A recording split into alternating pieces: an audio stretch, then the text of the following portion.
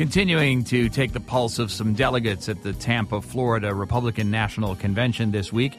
Delegates, of course, will be the ones who choose the Republican nominee for president. They come from every state, U.S. territories. A few come from Washington, D.C., where you can't get more blue than D.C. In the 2008 election, President Obama earned 93% of the city's vote, the most of any area of the country. It's a perennial Democratic stronghold, which is one reason why D.C. has trouble getting a voting member of Congress or a senator, but we don't want to get into that argument at all. With the GOP's get rid of big government message, though, D.C. can be a tricky place sometimes for Republicans.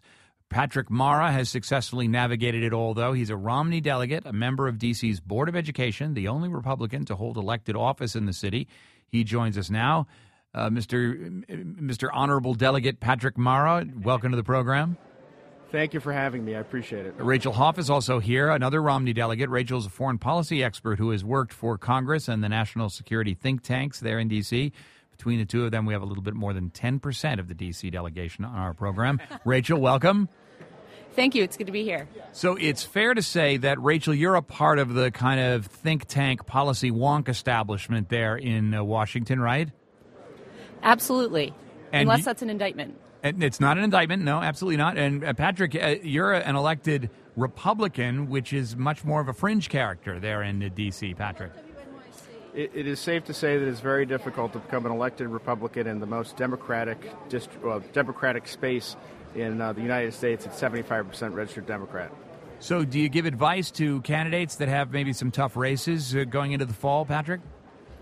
I do, but it's just a matter of whether or not they listen to that advice. The interesting thing about Washington, D.C. is, as many of your listeners have probably witnessed, D.C. has done a good job in our traditional public schools at moving education reform forward.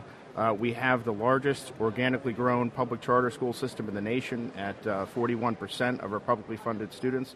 And then, of course, we have the Opportunity Scholarship Program, which is a federally funded voucher program. So we're likely, even though we're so disproportionately Democrat, we probably have one of the largest jurisdictions of school choice per capita in the nation.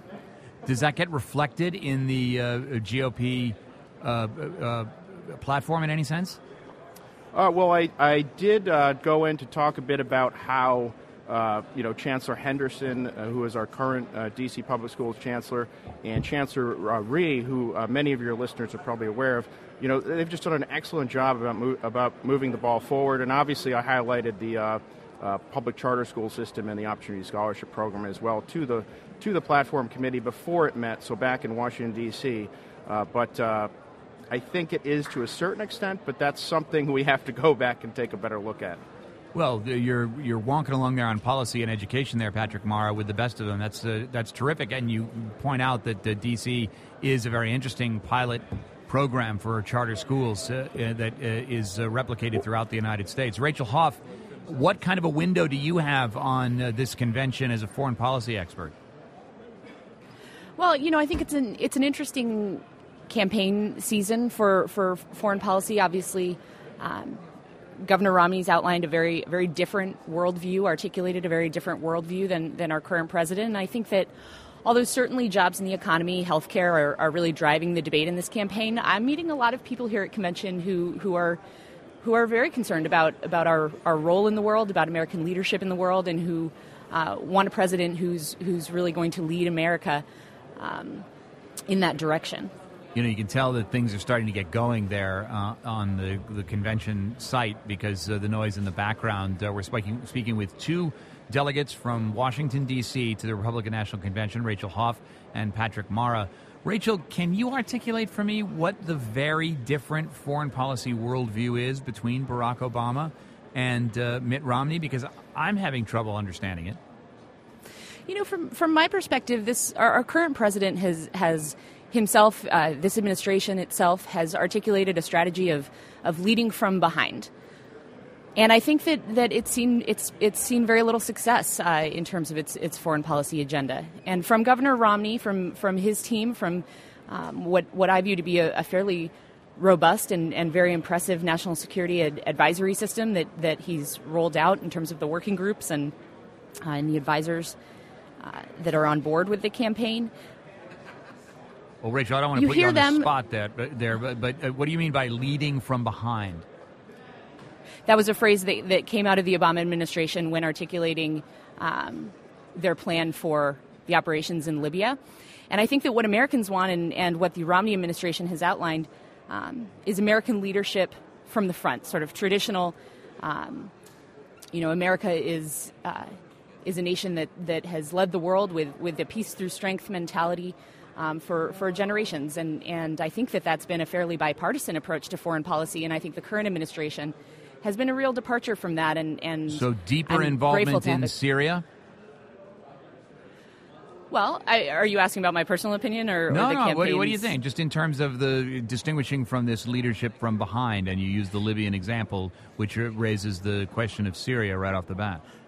Right, sure. Well, I think this administration has seen very little success with their strategy of kind of in the middle, not do nothing, not be very active, but sort of call for Assad's resignation, say that he needs to go, and then sort of sit on its hands for over a year, not provide real support to the opposition, but at the same time, not support the regime either. So you would support arming the opposition, and then I'll leave it there on Syria, yes? Yes. All right. So, Patrick Mara, do you guys as delegates get into these policy and debates that I've sort of ginned up here a little bit, or is it more about strategy, tactics, optics, who's looking good? Chris Christie, is he the next heir apparent here? Some of the rising stars that you're going to hear tonight. What are the discussions around the tables, Patrick? I suppose we do a bit, but one of the issues that I really want to highlight as a delegate is the unique situation that D.C. finds itself in. Most Americans may not be aware of this, but we're 600,000 American citizens who live in the District of Columbia, so a greater population than the state of Wyoming. We have no representation in Congress, so we actually pay taxes but have no one representing us in Congress except for a non-voting delegate. And then on top of that, we don't even, with our local tax dollars, Congress decides how we spend our own local tax dollars. So imagine if you're someone who lives in New York City, but then members of Congress from all over the country are now deciding how you spend your own local tax dollars. So this budget autonomy issue is something that I really want to highlight among delegates, as well as voting rights. Rachel, do you support full representation in Congress for Washington, D.C.? Yes, I think it's un-American and as Patrick said, certainly un-Republican to have American citizens that do not have a vote in the House of Representatives. Now, if you take that to John Boehner, Patrick Mara, he's going to say, forget about it. We don't need any more Democrats over here in the House. And Rachel, if you take that to Mitch McConnell, he's going to say, no, we're not going to get any more Democratic senators from the District of Columbia. Sure, that certainly is an issue, but one of the things we're trying to do, and I know I do this quite often, I meet with Republican members in the House. I mean, one of the issues in the House is that it's a very transient body, and a lot of folks don't understand exactly what the issues are. And as you would imagine, the constituency that lives in D.C. is a bit more progressive than pretty much any other House district in the nation. So really the message I want to bring about budget autonomy is just, leave us alone, let us control our own finances. And at the end of the day, that really is a Republican message, to let this local jurisdiction decide to spend the money the way that they see fit. Would you take the representation issue to Mitch McConnell, Rachel Hoff? I think it's much less of a question in the Senate. It's a much more complicated question. I think Patrick's point on the House is where the focus needs to be. So the budgetary issue. Finally, Rachel, when you hear, and you're going to hear this over the next several days, government needs to get smaller and big government is the problem. I mean, living in the seat of big government there in Washington and being a part of the whole think tank infrastructure, do you think sometimes that they're talking about you? Well, I think that, of course, government is separate from think tanks in this country, right, and so right. The think tanks I worked for receive no government funding. I did work for the United States Congress previously for a member of the House of Representatives. But I think when people talk about that, and it's certainly something that Patrick and I talk about as well, they're talking about bloated bureaucracies. I don't think that they're talking about the public policy research that's coming out of Washington, D.C.'s think tanks. And Patrick, it sounds like you guys are having a pretty good time there at the convention. What's on tap today? Well, Rachel and I are on the Committee on Permanent Organization, and so we will be in committee meetings for most of the day now, but I'm sure there are things on my calendar that I've RSVP'd to later on. Rachel, and everybody's looking forward to Chris Christie's speech this evening. So. Right. Can I just ask you, what is the Committee on Permanent Organization, Rachel? It's it's funny because actually Patrick and I didn't know before we were appointed to the committee, but it's a committee that votes on the chairman of the convention. It's fairly ceremonial. It's just taking care of the business of the convention before they gavel down. Okay, you do get a special badge, though, I want to know. That's true. Excellent. You each guys have 15 seconds now to give your Chris Christie pitch for Mitt Romney tonight. Patrick, go. Oh, great. Okay. Well, I'm really looking forward to Chris Christie because a lot of the things that Chris Christie talks about are the issues that the Republican Party of D.C. is really trying to bring to the forefront. And I know that when I first meet Chris Christie, I am going to mention to him about this issue of budget autonomy and voting rights and how we're not treated like any other American citizens in the United States. Rachel Hoff.